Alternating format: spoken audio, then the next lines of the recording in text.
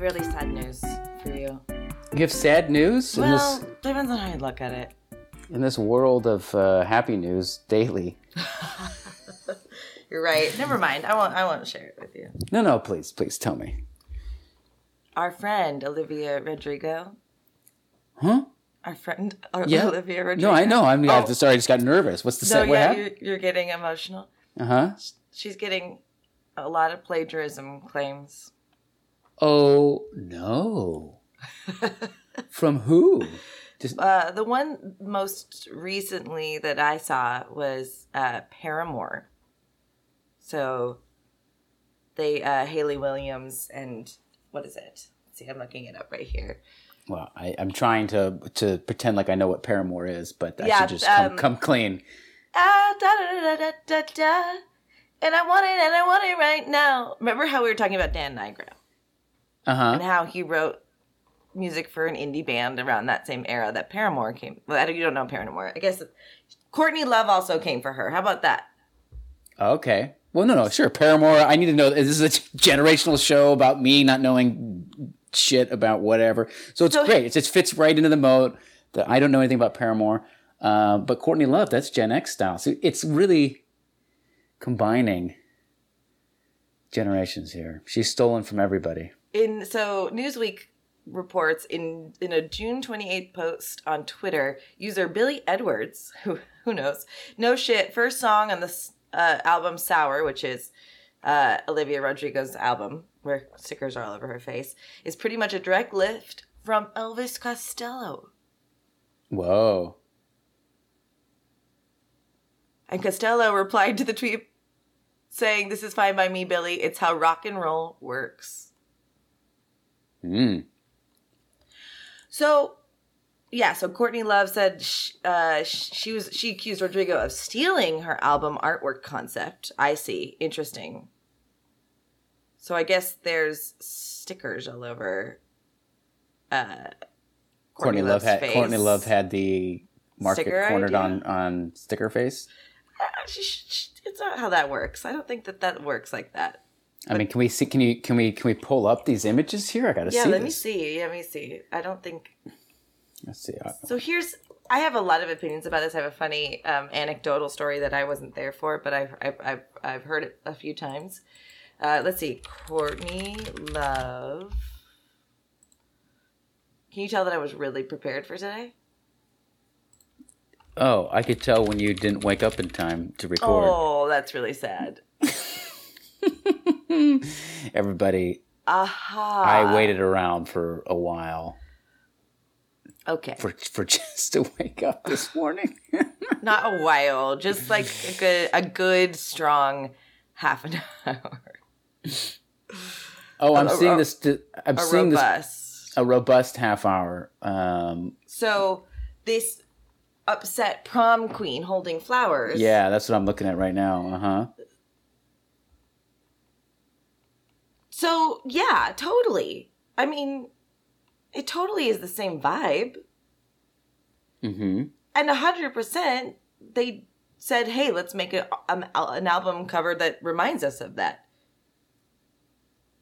Right? Mm-hmm. They did not say that. I mean, unless they're just totally clueless that this was a thing, and which is highly unlikely, right? Incredibly unlikely. Art does influence other art. I don't know that this is a direct rip because it's not the exact same positioning, right, of the picture. So we're looking at, a teenage prom queen crying, holding flowers. And now Olivia Rodrigo is in a medium shot. She's turned away from camera, looking off and up into the distance, whereas Courtney Love is It's not Courtney Love, I don't think. Oh, it's not. Yeah, I was going to say, is that what she looked like? No, this woman is also wearing, like, for a 94 album, that's like a Farrah Fawcett blowout right there, too. Mm-hmm. Like, that's not necessarily 90s hairstyle, I don't think. Especially for a grunge queen. That was definitely a concept. And she's looking right at the camera in a tight shot. So this happens all the time, and I don't know. I like music a lot. I write music. I used to at least write music. Music's a huge factor in my family's genealogy. My grandmother wrote music for Motown. She claimed that I Will Survive, the beat track, was stolen from her. She was never credited for that. Oh. Yeah. So this is not anything new with regards to... It's a big song. Oh, it's a huge song. She also wrote B-sides for Michael Jackson. She wrote hits for Dusty Springfield. I have like 3 albums with B.J. Verdi on there. Like, she was a good songwriter. She just, in the Motown era, like one of the like overseeing guys would come in and go, hey, just change that chord to that. Or, you know, and then all of a sudden they're not credited on the album or the song or whatever. I think that song, if I remember the pieces of the stories correctly for I Will Survive, it was like around the era when she stopped working for them too. So it like, oh, did she actually work on that or not? A lot. It's almost impossible to invent a song that hasn't happened before. But the reason I think we talked about this when we were talking about Olivia Rodrigo before. The reason so many people in our generation like the music is because it's a pretty good callback to shit we were listening to at 18 through 25 because of Dan Nigro, because he wrote musics in bands at that time. Yeah. Am I too tired for this? No, you're making a lot of sense. I'm just trying to think of like how to contribute to this conversation. Well, no, so I can continue. I can continue, and then when you can contribute, you let me know. So I think all that happens with the Paramore song for Good For You is the 2 writers for the Paramore song are now just listed as writers on the Good For You song for Olivia Rodrigo. So now they'll get... Yeah, that's what the plagiarism deal. So what I read, though, too, it said Hayley Williams said that they had been in contact with the Olivia Rodrigo team before the album was even released. So they knew this. They knew that song had a hook that would make us like it or remember it. And so they just were trying to get, work out the terms. So sometimes what happens is they'll either get listed as a writer... or they'll be a silent contributor and just get like back end dividends. But Olivia gets to be the one that wrote it with Dan Nigro. There was before Tom Petty died, do you remember Sam Smith? Yeah. I believe. Moody singer-songwriter. Stay with me. Like he was like he's still, I think he's now they, them, if I remember correctly. Like a pop artist that Taylor Swift loved. An English dude. Oh, okay. No, English person? I think I was thinking of somebody else, but yes, I know who you're talking about. Yeah, a couple of years ago, it was Sam Smith, this, that, everything. And their song, Stay With Me, is 100%, and I won't back down. It's 100% this Tom Petty song. Yeah, it is. And Tom Petty was asked in the newspaper, like, oh, how did this happen or what happens? Tom Petty says, oh, this happens all the time. It usually doesn't get past us, though. And what you're seeing is the aftermath of it getting past us. So usually these things happen like, hey, we're going to steal from that song. We're going to take from that song. And we're going to take from that song. Let's get in contact with Tom Petty first. But, and get the deal hashed out before the song is released. So what had happened with the Sam Smith thing is it had gotten released before Tom Petty knew it was out there. And so it seemed like this big scandal, this whole plagiarism thing. But if this is common in the music industry and you release the album before you do your due diligence, then it is a little bit shady, right? I think that's a good way to look at it. Yeah. So remember, stupid guy. Okay, who's the father in Growing Pains? Oh man, Alan Alda? No, Alan. Alan. Rick. No, Alan. Alda, Alan. Jesus. Where's our producer with our notes? Jessica, who's the father? So Alan Thicke. Alan Thicke. There we go. Thank you so much, Jessica. I got Alan. I knew Alan. You did it well. Robin Thicke ends up coming out on the scene, with these like funky influenced like pop songs, and they're all fucking James Brown fucking rips.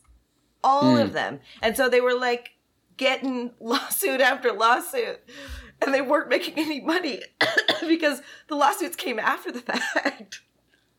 So like songs that were huge for Robin Thicke, all of the fucking proceeds were getting ripped in half because of these fucking lawsuits. Had they just done their due diligence to begin with, maybe they would have had a better profit share. 100%. I don't even know if it was James Brown. I'm sure I could be remembering it incorrectly, but plagiarism. Let's see. Pharrell Williams and Robin Thicke ordered to pay $5 million for their song Blurred Lines. It's a Marvin Gaye song. But there was all sorts of stuff from that. So one of my favorite anecdotal stories from this is, do you remember the song, Yummy, Yummy, Yummy, I Got Love in My Tummy? Yeah. Song about... I sing it all the time. Especially now that I have a child. It's a great Do you actually really sing that to your child? No, but it's a song that I would sing to my child. Why would you sing that to your child? It's about swallowing cum. Oh, well, no, I wouldn't sing that song to my child. No, I would... One, I never do that. Good to know. Good to know.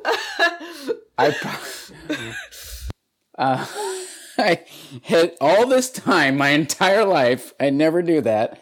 But, okay, well, now I feel weird trying to justify why I would sing that song to my child. I think because I always just assumed it was because I ate a piece of chocolate cake or something yummy. Yummy, yummy, yummy. You had smashed peas and honey, whatever. You just make it up. But no, I will not sing that song to my child. And thankfully I never have. I think it's that song. I always remember this anecdote as that band, but I don't know if that's right. There's a George Harrison. I'm glad I could give that piece of information for you too. Yeah, because thank you. It's got such a sweet.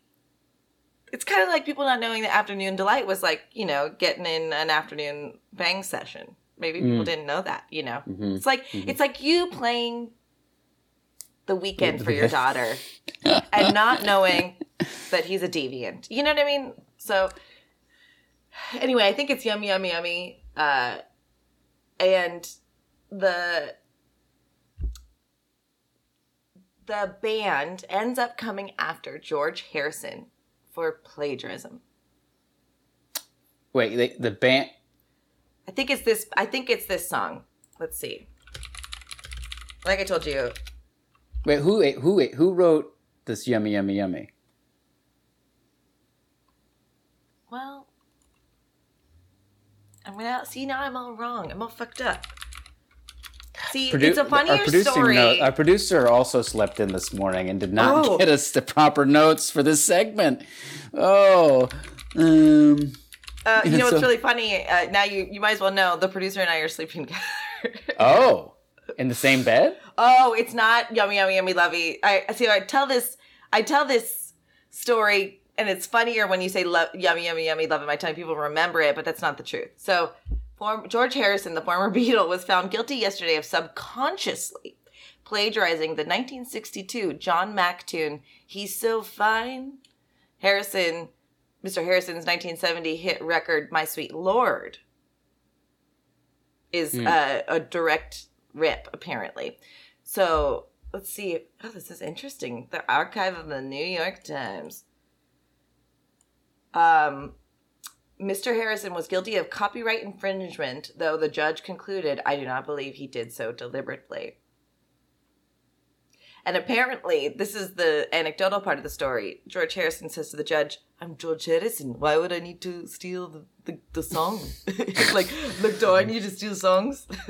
I didn't know George Harrison was so influenced by India that he developed an Indian accent. East Asia. Actually, he really was. You don't know that he was super influenced by India? I know that was part of the joke. Yes, he was so influenced by the Maharaji that he started to speak like him. Yes. Apparently, according to your impersonation, George Harrison. Yes.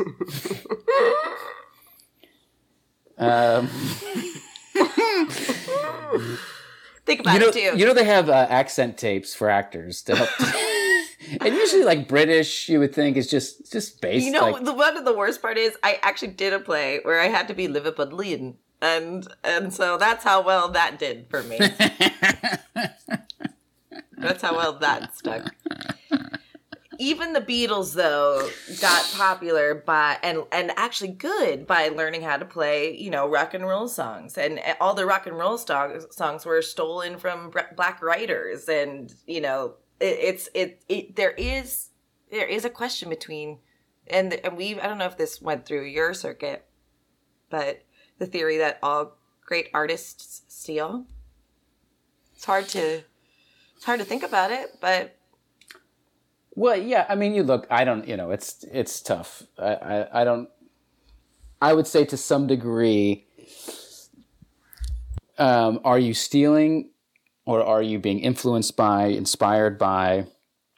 I think, it's tough to say what is what. I think sometimes it's definitely stealing, and sometimes it's part of the artist's soup. It's part of the collective unconscious that we all are creating and developing together, whether we are aware of it or not. So hard to judge what side of the coin somebody's coming from, but I can give you one example from the Gen X generation that is just straight stealing. Let's go. Milli Vanilli. That's straight stealing. Right, that's straight. It's straight stealing? Fraud. It's fraud. It's not. Well, it's fraud. It's not stealing. Because you know what though, Milli Vanilli and Vanilla Ice, which is right, Vanilli. Mm-hmm. Well, those Vanilla are the two. Ice. Yeah, those are two big moments of Gen X where music stealing and fraudulence had come up. Sorry, go ahead. Continue. No, I just think it's funny. I wasn't upset at what you're saying. I just think it's funny that Vanilla. I always thought that was funny. But you're saying that in reference to the fact that Vanilla Ice got known for a song that was a ripoff. Yes. Yes. Which is kind of crazy because like for like the the younger people who didn't know anything about Queen, they had no clue that dun, dun, dun, dun, dun, dun, dun. They didn't know that was anything other than ice. Yeah, baby. at all. It's just like once you find out, you're like, this is so obvious. This is like, there's no like, we distorted it or in some way or not. It is just, they just sampled the line. Just own up to it. The best part is too, he was interviewed where someone was like, what do you say to the claims that this is, the Queen song? And he goes, it's totally different. Queen goes dun dun dun dun dun, dun and ours goes dun dun dun dun dun, dun, dun. Like he adds one beat to it. But the thing is now though, I can't listen to songs even from my generation, but it is a little less egregious than my generation. But most everything now has a progression and like a harmony or like a small sample of a song that my generation might know or Gen Z may not know, like exactly like you're saying. So Gen Xers might not have known the boomer Queen song, right? Let's say, for lack of a better generational example. And so they're like, fuck, this shit's fresh. All the songs out there right now have some sort of hook or similarity to a bygone era of music that sucks people in. I feel like it's kind of cheap because you're not challenging the listener to go, oh, do I actually like this? Or do I just remember a song that sounds like it? Is it faintly similar enough, but I don't realize I'm listening to a Queen song or what have you? Mm-hmm. Like the Good For You song, I don't think I said, oh, it sounds like a Paramore song. Paramore was not my favorite band of all time. But I can definitely tell you when someone has ripped a Beatles song straight out. Yeah, is there, I mean, I'm not a musician, don't know much about music. Like, does there eventually become a limit on the amount of riffs that you can actually write? Like, do you eventually just start overlapping? How do you be completely original in a world where you have a certain number of notes, you have a certain arrangement of instruments? I don't know. I mean, can you continually be original, or do you eventually cap out? Well, when you're considering a market, a capitalistic market that is meant to sell, I don't think there's a lot of room to be original in general. There's probably people who are doing some weird shit with music that hasn't been done before that we'll never hear because it's not under Universal's umbrella. Because it's not similar enough to what we're listening to.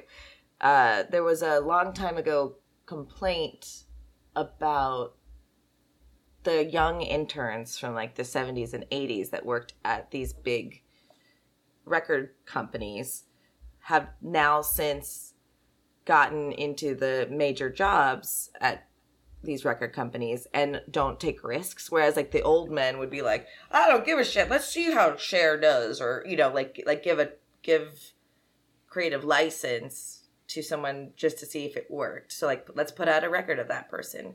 It's super non-scientific and possibly not true even, but there was what that person was claiming was that people were more likely to give things a chance. And now I have a few friends that are writing music and are like dealing with record labels and stuff, and they're like, hey, no, we want something that sounds like this. They're not saying, oh cool, what do you do? They want that person to produce tracks that are similar to the Justin Bieber album or the Olivia Rodrigo or this. So of course plagiarism doesn't matter then, if that's the case. Although, to be fair to your previous point, there are only so many notes that we know of.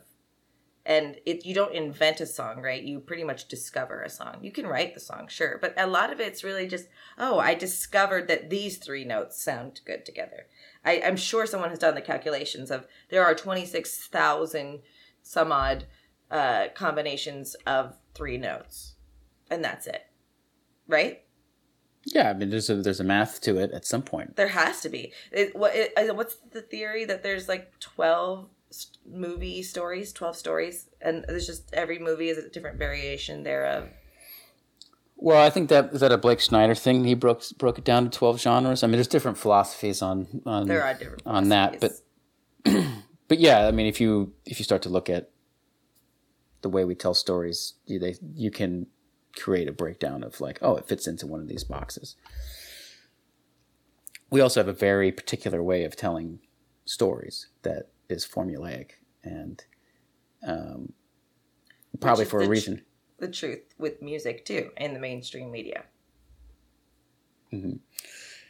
And isn't there something with pop music that like it's the same 4 chords just in different arrangements or something like that? I feel like I've seen like a comedian like show you how like how all pop songs are based on the same. It's funny. The person that you're talking about sort of looks like the cover of the Olivia Rodrigo album. He's the redhead with eyeliner. Redheaded. I don't know. Canadian piano eyeliner. Oh yeah, Tim Minchin. He does. I think he does all 4 chords and writes and shows you like the 1,200 songs. But I think it's him. He's hilarious. I think he's hilarious. Okay, well, good podcast. See you. Great. Olivia Rodrigo is a fraud, and this generation is fucked. They're misguided. They're artistically stunted. Ugh, they're ashamed. The Gen Z. They're ashamed to the generational. They're just dumb. They just don't know. Can I tell you one more anecdote before we go to our sponsors? Yesterday I was playing video games out in the stream with my friend Scott and Emily, who I brought up to you a couple times. Our sweet Emily, our resident Gen Z listener of the podcast, saw that we were playing this game. It's called Buddy Simulator 1984. So it looked like a DOS game where you're like, go right, go left, use tool. You know Big? Remember Big? The movie Big? Oh, the movie Big, yeah. Yeah, when he plays the game in the beginning with the wizard, and I think it's King's Quest. It's kind of like that. And so Emily goes, this game reminds me of a movie where this kid hacks into a computer and then realizes it's not a game and he's playing with nuclear code. It's just so sweet how she described this movie that everyone knows, but her generation doesn't. She's clearly describing, what is it, War Games, right? With Matthew Broderick. And that's common knowledge, even for my generation, that it wasn't a movie that we watched necessarily. But it was very sweet to see someone who's 18 go, oh my God, there's this really obscure movie. And then we cried. And now a word from our sponsors.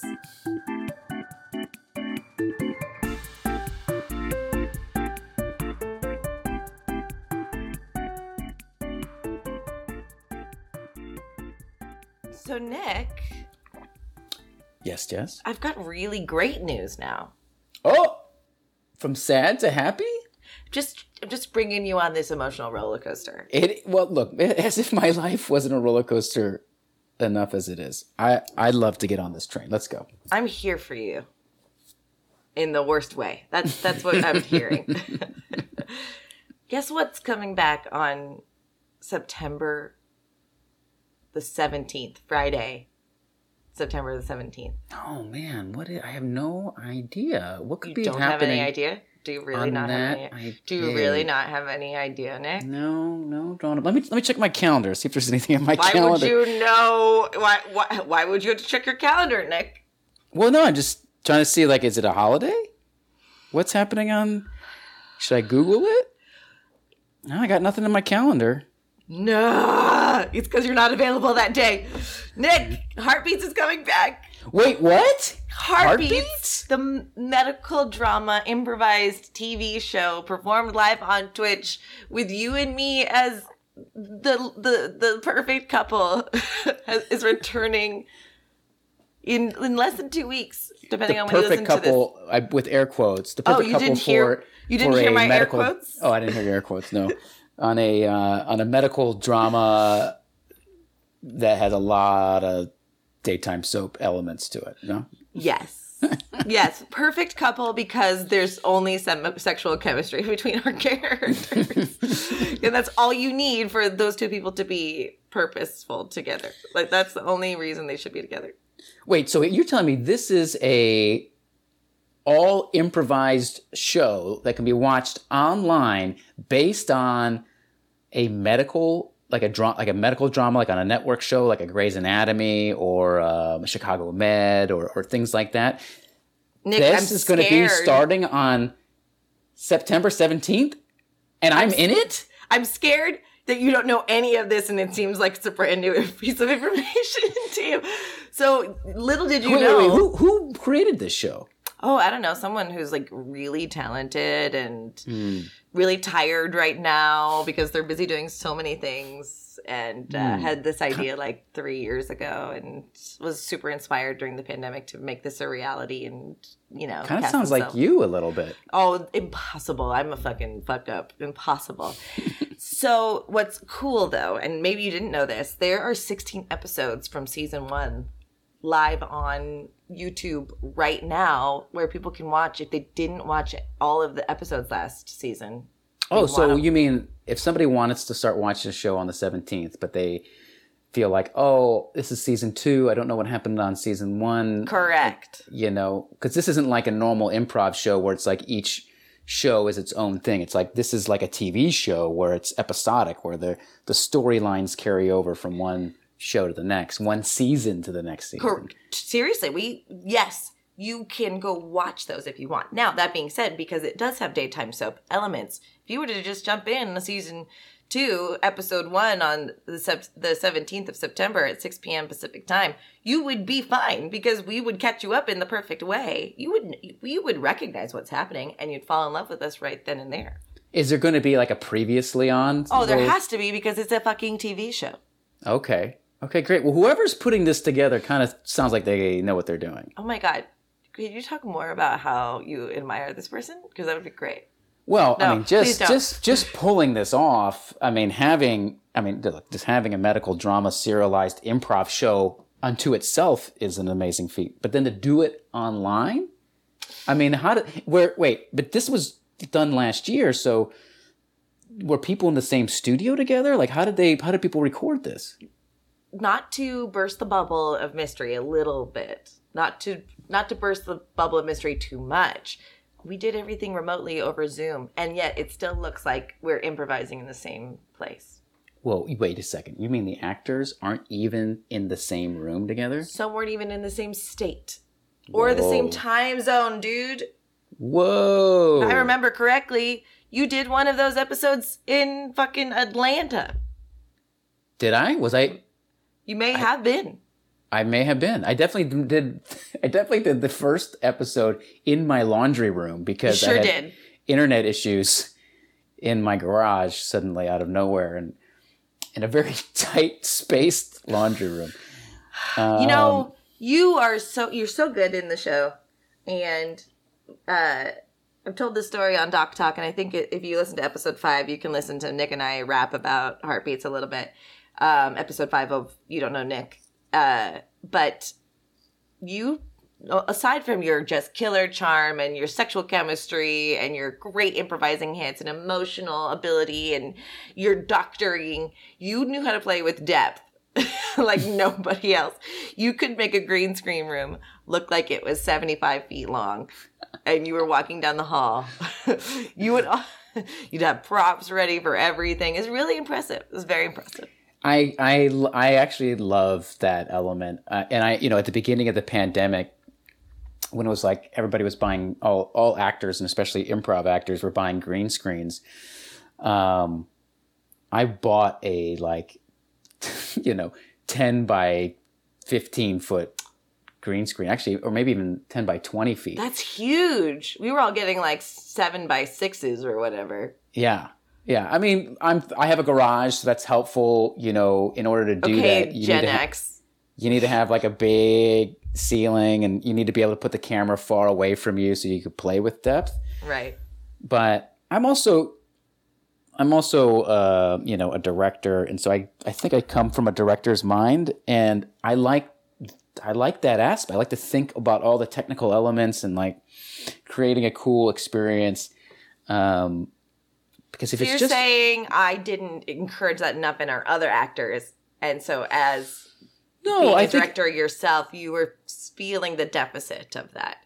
No, that's not because not everybody has that capability. Like you said, a lot of people are buying like 5x7s. They don't have the room to do that. So you had the awareness that if you push people to do things they can't do, then they're going to get uninspired, unmotivated. So you have to let people do what they can do, and that's actually a perfect way to put it, right? Is learning the balance of, okay, I really want a perfect show, but I want people to show up and feel super at ease so that we have the best show possible. So and I think improv does train that for us. But we're not here to talk about how wonderful I am.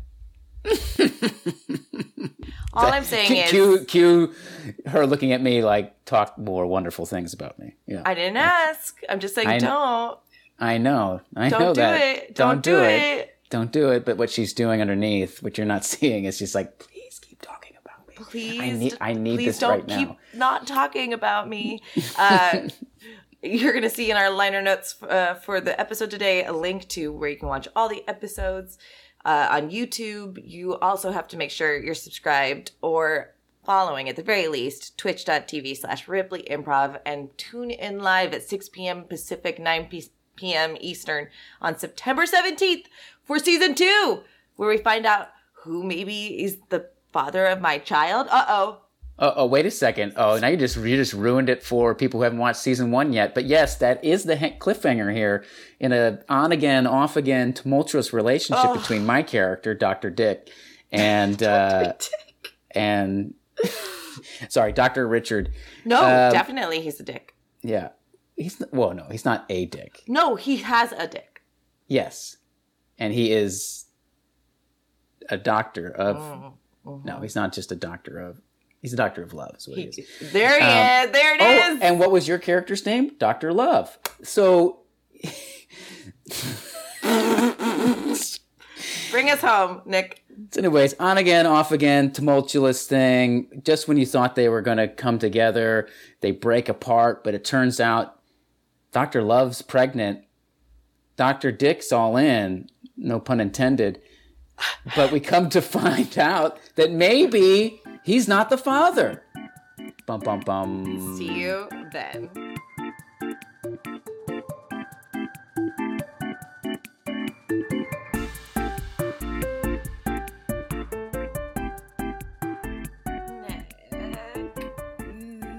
Yes. You were going to tell me something before we were recording about your daughter with regards to gender or something. Yeah. So I'm curious. So this is something we were talking off air on, but seems to be pertinent. Look, I'm swimming in an ocean without a life raft here as I try to figure out, how to teach my child about gender in today's world. And it's interesting. One, I'm taking a stance of I'm not trying to teach her anything, right? Currently at the moment, because honestly, I don't really know what to teach. And generally, she's in a stage where she's discovering pronouns. Mm-hmm. And I've sometimes have said, that's a boy, that's a girl. But generally, we don't do that. We just, right. For whatever reason, I don't know if it's just it's not something we've talked about, but I do think it's something that unconsciously we're both aware of. Me and my wife. She was born in that perfect pocket of when people were starting to recognize that they might be a they them or non-binary, or it was becoming a little bit more in the public eye, right? So she's kind of got the benefit of you all learning that at the same time. Yeah. And I think, I think there's two things. Like there's one as a parent, like just observing your child and going, well, does her gender match her sex? And not wanting to imprint a gender onto her and just kind of seeing how that develops. But then two, and like, how do you introduce pronouns? How do you identify people? And it's interesting because, definitely like, are you not being helpful by not saying, hey, well, this is what a boy is and that's what a girl is? Yeah. Or are you oversimplifying things by doing that? So I find myself constantly being aware of, how the words she's using, the words I'm using. When we read a book, what pronoun do we use? And so anyways, I'll just share with you what has been happening. And there's no right or wrong here, but just the fact that this is something that parents right now who are mindful and conscious of this evolving language, because I'm sure there's some parents who are very, there's boys and there's girls. Obviously, that the people have that perspective out there, and it's important to teach your child the difference. Right. And I can really understand that and identify with that, because at some point you're like, well, at some point she does need to learn the difference. And it's not bad for someone to be a woman or a man or binary. It's not, and it shouldn't be vilified. Exactly. So, but how do you teach that? How do you do that? Currently at the moment, for better or for worse, we're just allowing whatever to arise. It's kind of what's happening. And so here's what's arising, or here's what's happening. I'm curious what you mean with whatever, with regards to her. Because we don't ever really go, I would say at least 95% of the time, we don't ever say that's a boy or that's a girl. There have been times when I have done it where she's maybe misidentified based on my observation. I mean, I guess I don't technically know, but, or maybe I might, and just more recently, I might just say like, oh, no, that's a girl or that's a boy. Just because I feel like she needs a little bit of help with that. But she's slowly discovering things on her own. And generally speaking, I don't know that she knows the difference between he, she pronoun. Like, I just don't know that she knows the difference. We read books. I try to use the she pronoun as much as possible, even though it's habitual to say he for most characters. And most books are written about boys, just in general. Sure. You know, when it's a, you know, a talking dog or whatever. You know what I mean? It's very often a boy dog. But, you know, just on the same thing, just on the idea of like having a daughter, not wanting to have all the characters be boy characters, I use the she a lot. But she doesn't even know I don't know that she knows the difference between a he pronoun and a she pronoun yet. And I haven't really explained it to her. Maybe that's part of the thing. But she doesn't really know the difference between the two, as far as I can tell. And she'll use the pronouns interchangeably to describe different people. But it's... Oh, she will. Characters in a book. Oh. People. Well, you're also confusing her too a little bit. It sounds like. No, I mean that with all due respect.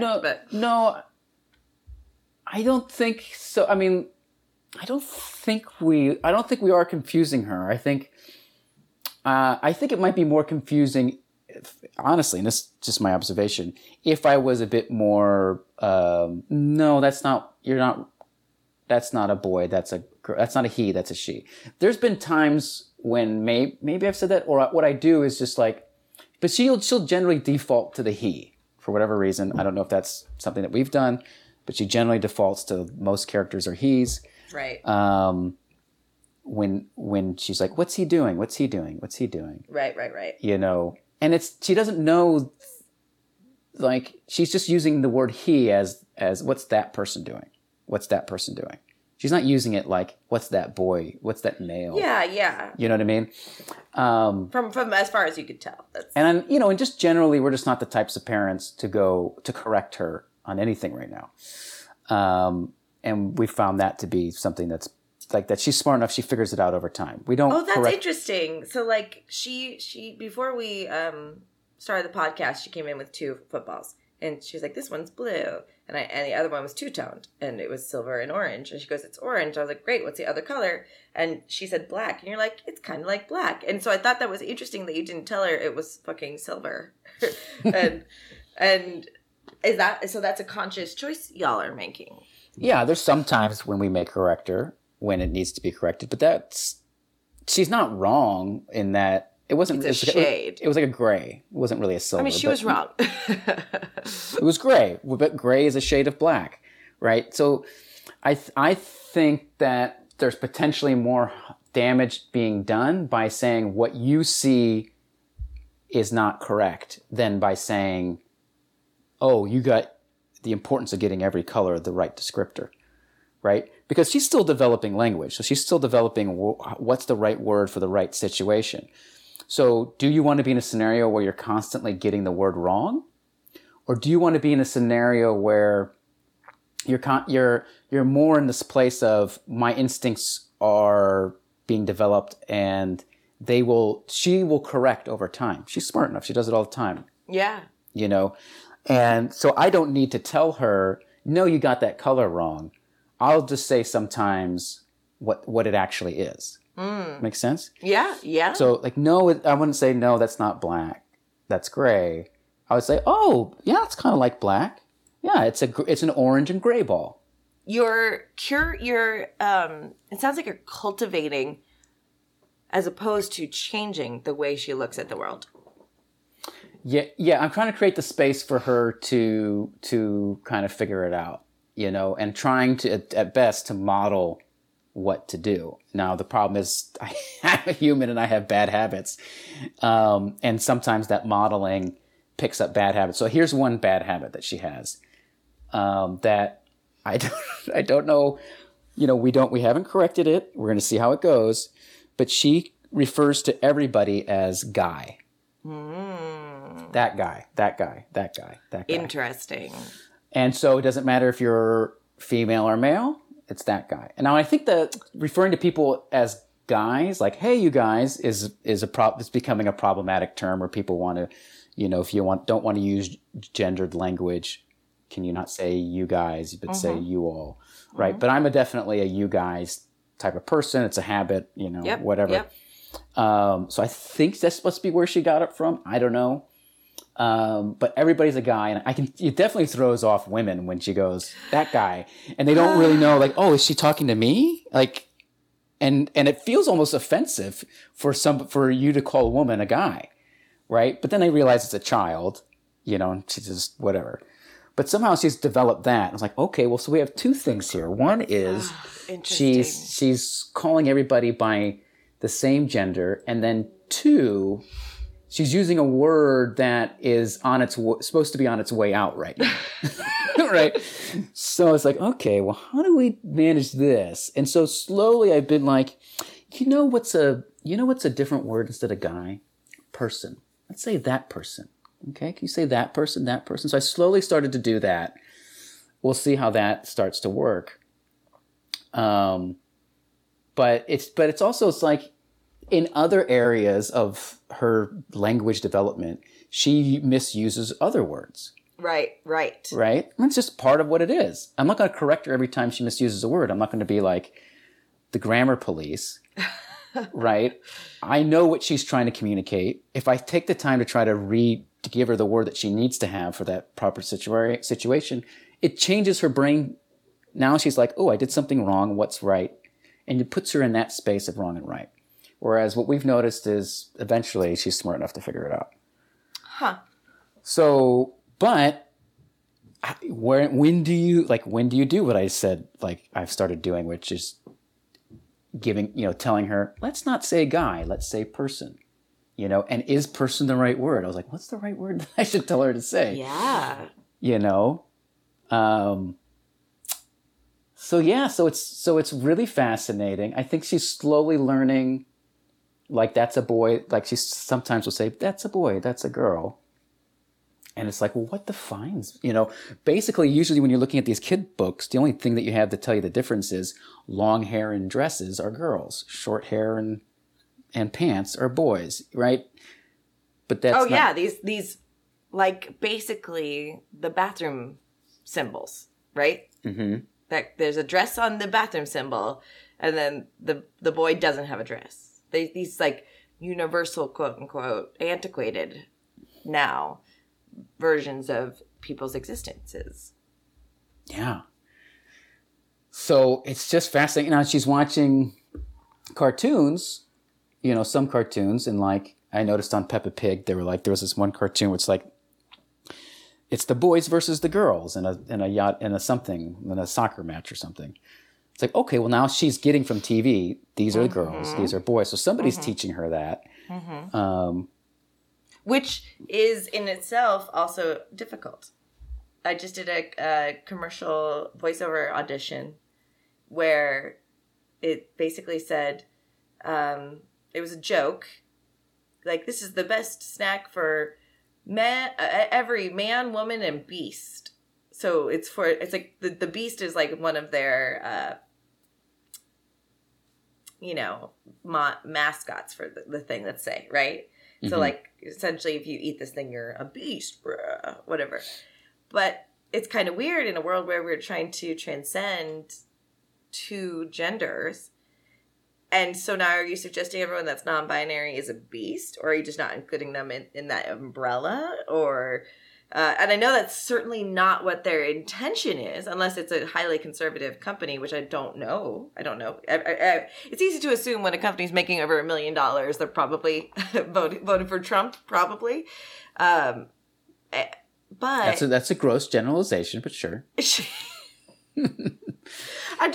where cynical Jessica comes in. Okay. Like, Jessica has a lot of flowers and she's watering all of them and she loves the world and she wants everyone to hold hands across America, but also just realizes that there's a reality to things where a lot of people who can benefit from the tax breaks probably may veer that way or whatever. Politics in our capitalistic society are tight-knit and it's hard for me to create a disillusionment about that, but that's neither here nor there.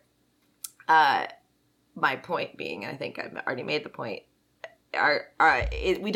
we're still learning. My question to you is, how do you feel you are acclimating to the new zeitgeist of different genders?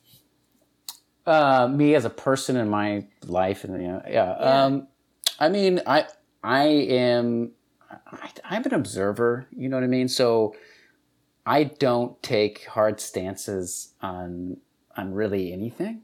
Not really anything. There's definitely things I will take a hard stance on. But generally, I believe that anytime you think you know something, you're probably wrong. Mm-hmm. So that just the idea that you think you know, just even that phrase, I think I know. Do you really know? So I live my life in assumptions, like knowing that all my thoughts are assumptions based on my own history, what I call my veil of perception, right? Of all the things that have made up my veil of how I filtered what the things I receive. So I don't really take hard stances on a lot of stuff, but I like to observe and pay attention. So right now I think I'm in, deep observation mode. I think there's a lot of things that I see that make a lot of sense. I think there's a lot of things that I've seen in sort of the, gender being more than just binary, are things that actually resonate with me personally as a human being.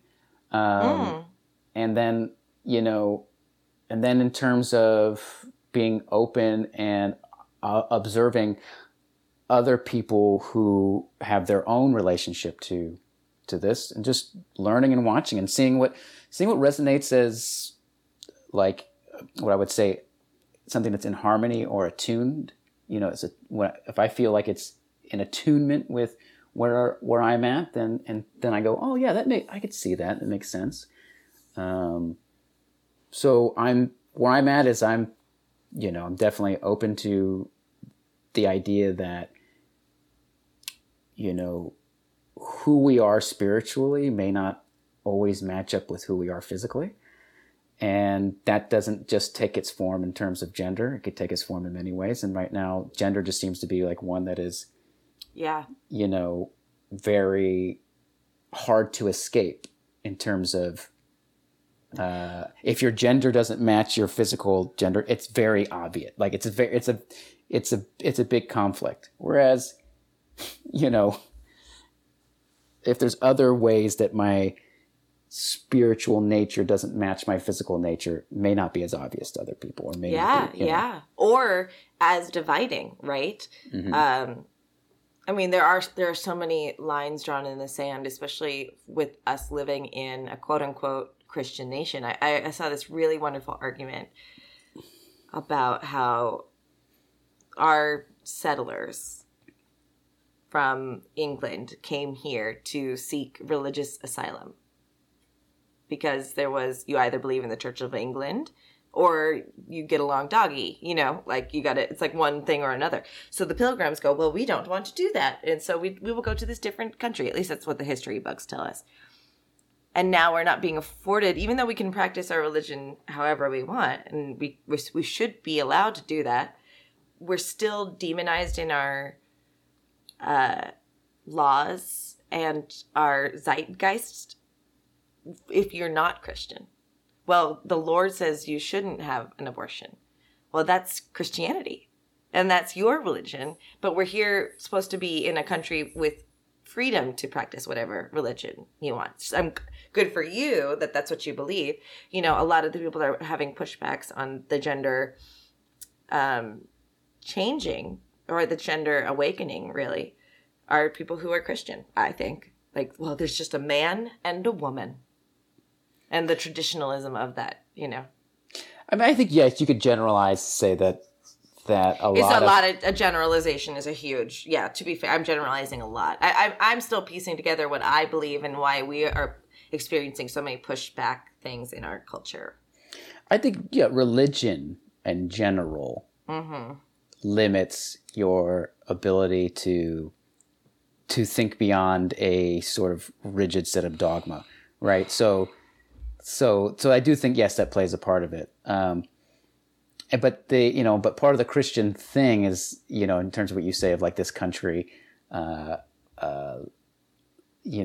freedom of practicing religion. I think a lot of people think, no, freedom to practice various forms of Christianity. Yes. And that's kind of my point is cool, but are you Lutheran or are you, you know what I mean? And that's pretty shitty when you think about it. Like, I was having a conversation with a family member of mine recently, and my brother was in on that conversation with me. And it devolved very quickly to, do you actually believe our country is a racist nation? Do you not believe in Christianity? It went very quickly to all these conservative talking points. And I had to catch myself to stop myself from being like a liberal talking head. You know, like, okay, here's an opportunity to actually talk to somebody that I love because they're my family member that I don't agree with. How do I have this conversation with things that they're telling me that I don't agree with? And very quickly, the conversation turns to religion. And my brother goes, well, there's, thousands, 10,000 religions. And my cousin, I wasn't going to say my cousin. My cousin goes, yeah, but Christianity is the right one. Based on what? Your feeling that it is? And he's like, well, no, I read a lot of theological books and also Christian apologists and stuff.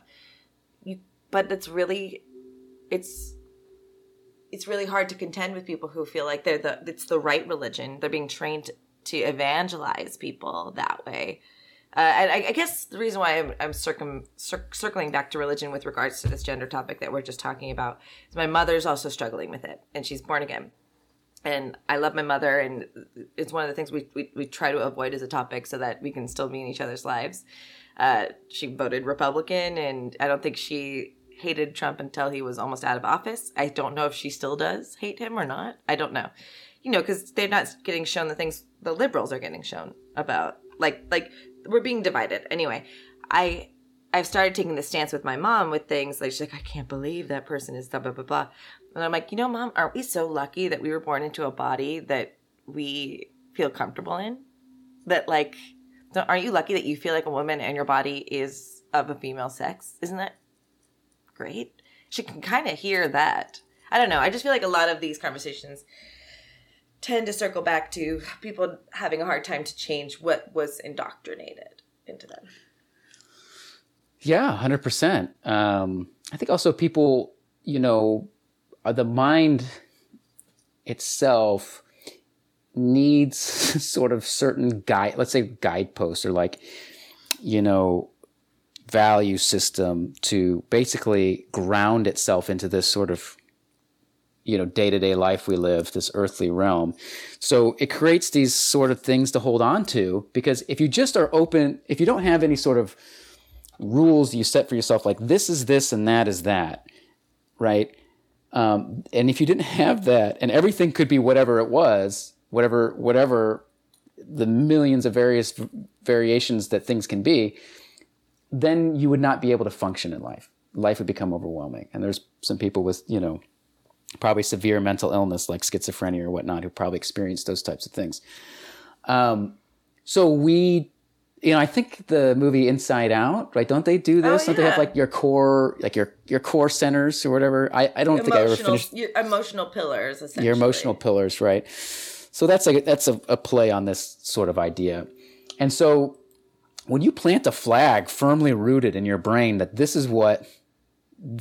is a truth about life, it's hard to take that flag back out, especially if that flag has served you for a long time. And the more deeply rooted it is, the harder it is to pull it out. And then if you do, you become, well, what else do I have to hold on to? Yeah. You just took that away from me. So I totally get that. And it's to say that, your deeply held beliefs are what's holding people back. Yeah, 100%. And I don't think I don't demonize people for that. It's hard how it manifests itself, right? Like, because life is just a series of random things that happen to collide into what we're experiencing right now. There was no great grand design that made all the things that are happening in our society right now happen. It just so happened that things are colliding. And a lot of people some people are not in a current position to take an examination of their own life or their own beliefs, or they don't have they're in survival mode or things are scary in their life. My question to you is when were you always an inquisitive, open-minded person? Like you said, you observe. Were you always that way, or did something make you that way? I think I was always this way, though I have had experiences that have opened me up over time. I was raised very Christian. I was also raised very conservative.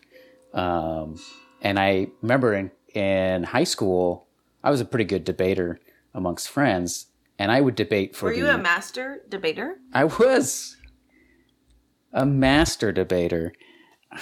I mean, I'm not going to continue that. Okay, I just had to ask. Okay, but I would vehemently argue conservative talking points. Yeah, conservative talking points. Not vehemently. Oh, okay, never mind. I think you can pronounce it either way. Okay, great. Vehemently. Okay, carry on. You would vehemently. You can't even correct me properly. I guess not. Vehemently or vehemently? No, vehemently. I don't know. I say vehemently. I love it.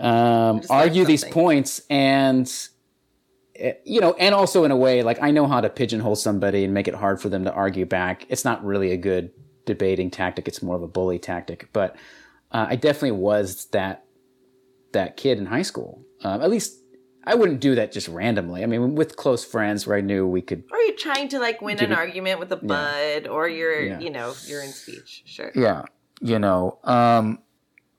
But, once I started to become more aware of things outside of what I was just being taught in my own household, I started going, well, what aligns with my values and yada, yada. And I made my choices moving forward. But I have always been somebody who, I think maybe, I don't know if it's just in my genetics or it's that fact that I'm the youngest of 4 boys where I was never allowed to do anything except for watch. It's like, interesting. They're like, I learned chess by watching them play because I couldn't play. They would be like, you're too young, get out of here. I learned by watching. I remember one of my dad's favorite saying is like, you're not old enough for that yet. I'm like, yeah, but my oldest brother, Greg, he did that when he was my age. Right. So there was always, I think it was just easier to not have to look after another son climbing on the roof. Or totally things like that. And then with my brothers, it was just like, well, we don't want to deal with somebody who's not old enough to know how to play the game. It's frustrating, yada, yada. So I was always put in a situation of watching. So I don't know if that made me an observer or if I was genetically predispositioned for it. Well, it doesn't sound then that you were too rebellious with regards to that then too. Because you could, so it does sound like a nature and nurture thing. Because my youngest brother got to do everything we did. He was playing bowling. He bowled at the same age. He bowled at 4 and was an excellent bowler when my brother and I were bowling in high school. He was literally throwing balls down the lane with his own fucking bowling ball and getting strikes. He was insanely good. It was ridiculous. But a different set of parents might have been, you're not getting a bowling ball until you're 12. Like your brother. Because maybe they didn't want to pay for another bowling ball or something. But I don't know that my brother's personality would have let him just observe. Let him just, so I love the little buds of personalities in children and seeing how that evolves, especially so that we understand ourselves better. There's the kids that are attached to the parent, and then when there's a group of kids, they run away or they come back to the parent. There's all these little hints at what these kids are going to be. And then we get shaped by the world as well, too. Well, in terms of gender and Clementine, we've just taken the sort of stance of we've never said to her, I don't think, or maybe we have by now said that she's a girl. Interesting. We might have by now, or she might have said it, And also, other people are going to meet Clem and go, oh my God, what a pretty girl. They're going to reinforce it that way, whether you're teaching her that or not. Totally. But we're also living in a time where you don't see a lot of people. We don't see a lot of people. And most of the last year and a half, I guess before the summer, it was just mama and dad. So it was easy for her to not have that world reflected back to her. Well, and that's going to fuck her up in a different way that we have no idea yet, but... Yeah, it'll be interesting. Although she's overcome a lot of her social anxiety that she developed during that time, and now she's... good for her. Because when she was a little baby, she was very outgoing, and then I think the quarantine pulled her back. But But this summer of seeing people, she's back. She's back to who I she think was. that happened to a lot of us, and so that's interesting that it happened with a child. I think so. But just trying to pay attention to her, like we were like, okay, well, who's this person going to be, right? And she kind of looked like a boy. Like everybody would, when she was a baby, people would mistake her for a boy. We also didn't like dress her in a bunch of pink clothes, and oftentimes we would put her in blue clothes because she has stunning blue eyes and whatever. She looks great in blue, so people would constantly think she was a boy. So if actually most of the time when she was a baby, people would say, "Oh, what a boy." We would never correct anybody. Be like, whatever. What's the point of correcting anybody? This is a girl. Yeah. So we're like, okay, and okay, well, let's be open to that. She also is very she felt very. It's just some masculine traits where she can be very aggressive, and I'm like, okay, well, but she's also a kid, so whatever. How do we tell? But then after a while, just like a very strong femininity is present in her. She loves pink. It's one of her favorite colors. We don't adorn everything with pink, but she'll gravitate towards pink clothes and things like that. And she sometimes takes on these very effeminate poses and physical way of moving her body. And when we were watching the Olympics, and we were watching gymnastics, she loved gymnastics, but she specified she loved women's gymnastics. Interesting. So, as far as we could tell at this point, it seems like at least the quality of femininity is very strong within her. Yeah, yeah. Whether that means her gender is female, I don't know. But my guess at this point would be that it probably is. Right. But you can have a very feminine male person. It's possible. So, but it's just interesting to let her become who she is. Explore that, to have the freedom to just go, oh, I like this and that. She's going to be who she is. We don't need to define her reality for her. And that just isn't with gender. That's with anything. Everything. Right? Everything. So she can figure it out. She doesn't need somebody to define what things are for her. What? And this is how I'll wrap up the topic, because you're right that this does apply to all sorts of things, and all of us we can create someone's reality, and you have an especially impactful role by having a daughter. So you do have to be interested. You have to be aware of what reality you're creating for them. Did you ever experience the question, whether you realized it or not, am I definitely a boy or am I a little bit of a girl? Did you ever have that inner questions? For myself? Yeah. Did you always know you were a boy? I mean, I think so. Yeah, I think so. But I do think that feminine energy lives strong within me. And you never questioned that, or oh my God, why do I have some femininity? Or No, I never really did. I mean, sometimes it would be a joke of oh, my mom always wanted a girl, but the closest she got was me. It was Nick. And I didn't know if that was, I was also kind of a mama's boy. She took me around everywhere. I was the youngest, so my relationship with her was stronger. So I just didn't know if that was just because I had a strong relationship with her, or if it was, if it was, nature or nurture.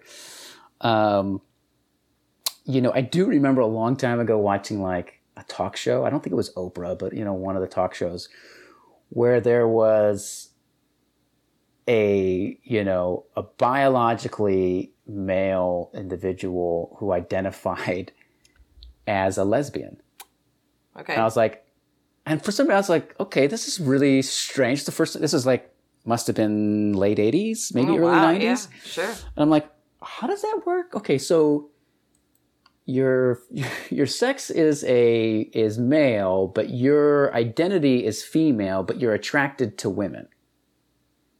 So if you're so that's how you get there. It's like, okay.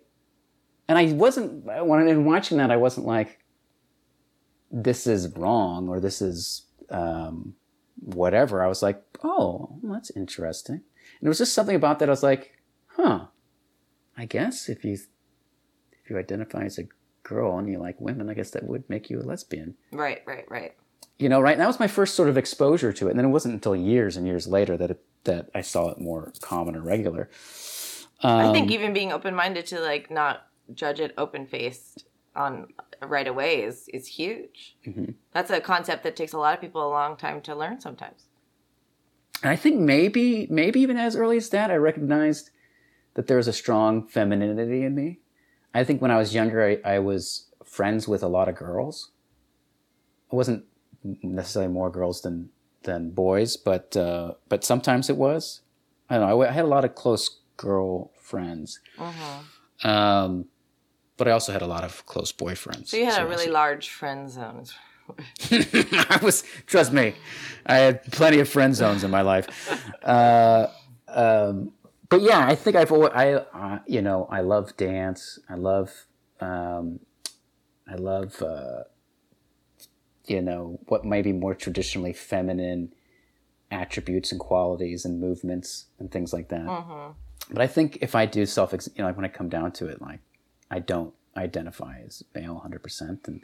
And I just think that masculinity and femininity are separate than gender. Yeah, right. So, or sex is different from gender. Well, sex is different from gender, and then masculinity and femininity, the qualities are different. Don't need to be only available to women, yes. People that are women and people that are men. I mean, you see this in the gay community a lot, right? You can see, let's say in a lesbian community, you can see a lesbian woman who's very masculine, and you can see or a lipstick lesbian, right, who's very feminine. I think it probably might be an antiquated term, but I don't think it's an antiquated term. But I think maybe defining all feminine lesbians as lipstick lesbians may be an. Well, I certainly am not suggesting that all feminine, ultra feminine lesbians are lipstick lesbians, but there are lipstick lesbians, and then there's butch lesbians, and then there's who knows? A million different other ones as well. Correct. Those are just the ones that society has taught me about. But you see this also. You see it in the male gay community as well. There's much more effeminate men and much more masculine. And yeah, absolutely. And then even then, when I was at Star Trek Las Vegas, and there was a couple of panels about gender expression and LGBTQ community members within the geek community, and one of the people that was the person that was moderating the panel was sharing that at first they were trans and they were a woman, and then they realized they were actually they them, but when they were a woman they felt like they had to be hyper feminized in order for the society to accept them. So that means I had to paint my nails, I had to do my hair in order to actually be a woman. But when they really thought about it, their identity expression didn't feel comfortable in that way. So there is a pressure on the outside. I think we all feel pressures societally in different ways. I'm like, fuck, if I'm not wearing makeup today, I'm not attractive. I truly do feel that way. I'm going, oh, Jesus, you're a fucking mess, and you're not sexually viable today. And so we all have our own different concerns societally with that, I think, and it's an extra pressure with people of the LGBTQ community to feel like, well, if I'm going to already be other, how do I make that more palatable for people? What I will say is, and we'll wrap up the topic this way, I didn't know whether I was, if the masculinity I felt in me was appropriate or wrong, or it was confusing to me. But not into the sense where I'm like, I'm definitely not a woman. I had to definitely decide that I was a woman, though, at a certain point. I was like, well, I've got boobs, and I don't have a penis. So that probably means I'm not a boy. When I was in high school, I really idolized Lenny Kravitz. Oh, Jesus Christ. And oh my God. It's just the epitome of cool for me. Wow. And I kind I wanted, it's like, I had long hair at the time too. I'd grown my hair long.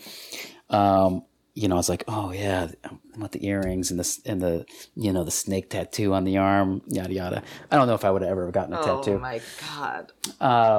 But I did want earrings. I was like, oh, I wanted an earring to go with my long hair. And I remember my mom going, basically saying no. Because my dad was pretty adamant that no, I couldn't get earrings. And here's what he said, for better or for worse: I have 4 boys. I don't need a girl right now. Oh my God. Yeah. But I mean, I totally an understandable statement for him to make. I don't think there's anything wrong with that statement. I don't vilify that statement, especially from at that time.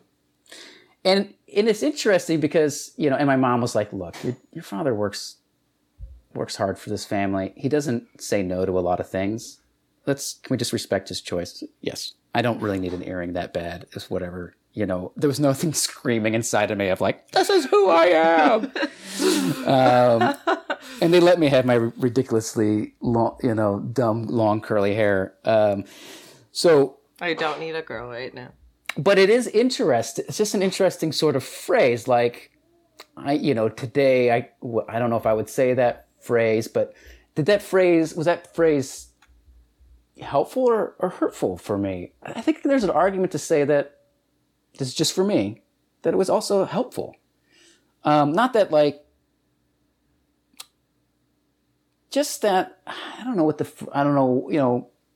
It almost answered the question for you. I think if the question still burned for you, it would have also been helpful in that sense to go, wait, actually, that makes this quest even stronger for me. And to hear it affirmed, like sometimes if you get something affirmed too many times, you could forget, you could be convinced, right? The indoctrination process. But sometimes you need someone to make a gut call for you and you go, oh, wait, that's right. That's probably true. It's not always black and white bad.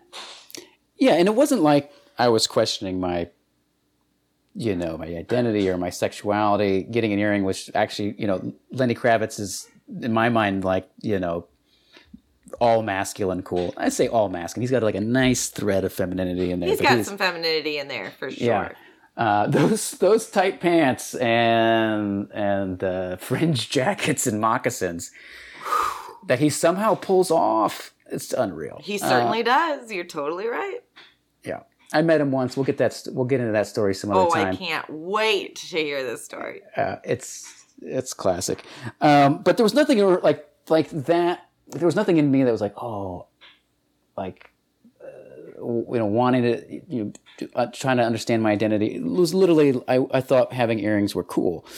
But still hearing that phrase, it's just, for some reason, it's just a, interesting phrase being heard that stuck with me, that, not in either a good or bad way, but just in terms of this conversation, it's, it's what you as parents have to think about in terms of your language today. It's true. So as we wrap up today, Nick, what's your surmisement in one sentence of today's episode? Oh my gosh, of today's episode, where do we start? No, just one sentence. What's your takeaway? What did you learn about yourself today? What I learned about myself? I guess here, to just, this world is about remain open and trust that your attunement to the world will guide you to whatever path you need to be on. I love that. I like that. Yeah. Good job. And that if you put a flag in the ground... No, only one sentence. No, I mean, I understand it. Be willing to pick it up and replace and change it with a different one. Totally. I think I like that. Be willing to assess the foundational structure of that flag. I think that I'll think of it that way. You'll allow it? I'll allow it. Nick, good night. Wait, you don't get what's your one sentence takeaway? Okay, my one sentence is be more prepared next time. Wake up on time. plan the episode. Don't speak out of your ass so much. No, I actually think had the audience not known, I think this looked. I mean, we had our producer gotten us the proper notes. Maybe right. Yeah, we would have been fine. But yes, good night, Jess. Go ahead, go back to sleep. I have to go back to sleep. Nick, the pleasure is mine today. Thank you. And mine as well. Oh, that makes me so happy. Good night, Nick. Good night, Jess.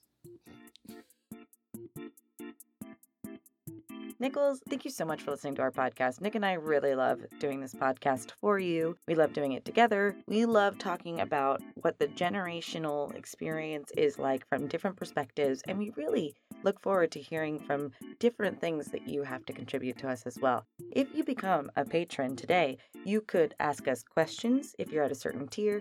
You can get early access to episodes if we're able to get them done in time for you. You'll get sick-ass merch, and if we can find the time, a monthly deep dive where Nick and I go deep on topics that we're passionate about but aren't necessarily through the generational lens. Become a patron today. Become an official Nickel. Go to patreon.com/YouDon'tKnowNick to find out more ways you can support our podcast. Don't forget to like, share, subscribe, and leave a review wherever you listen to podcasts. See you next week, Nichols.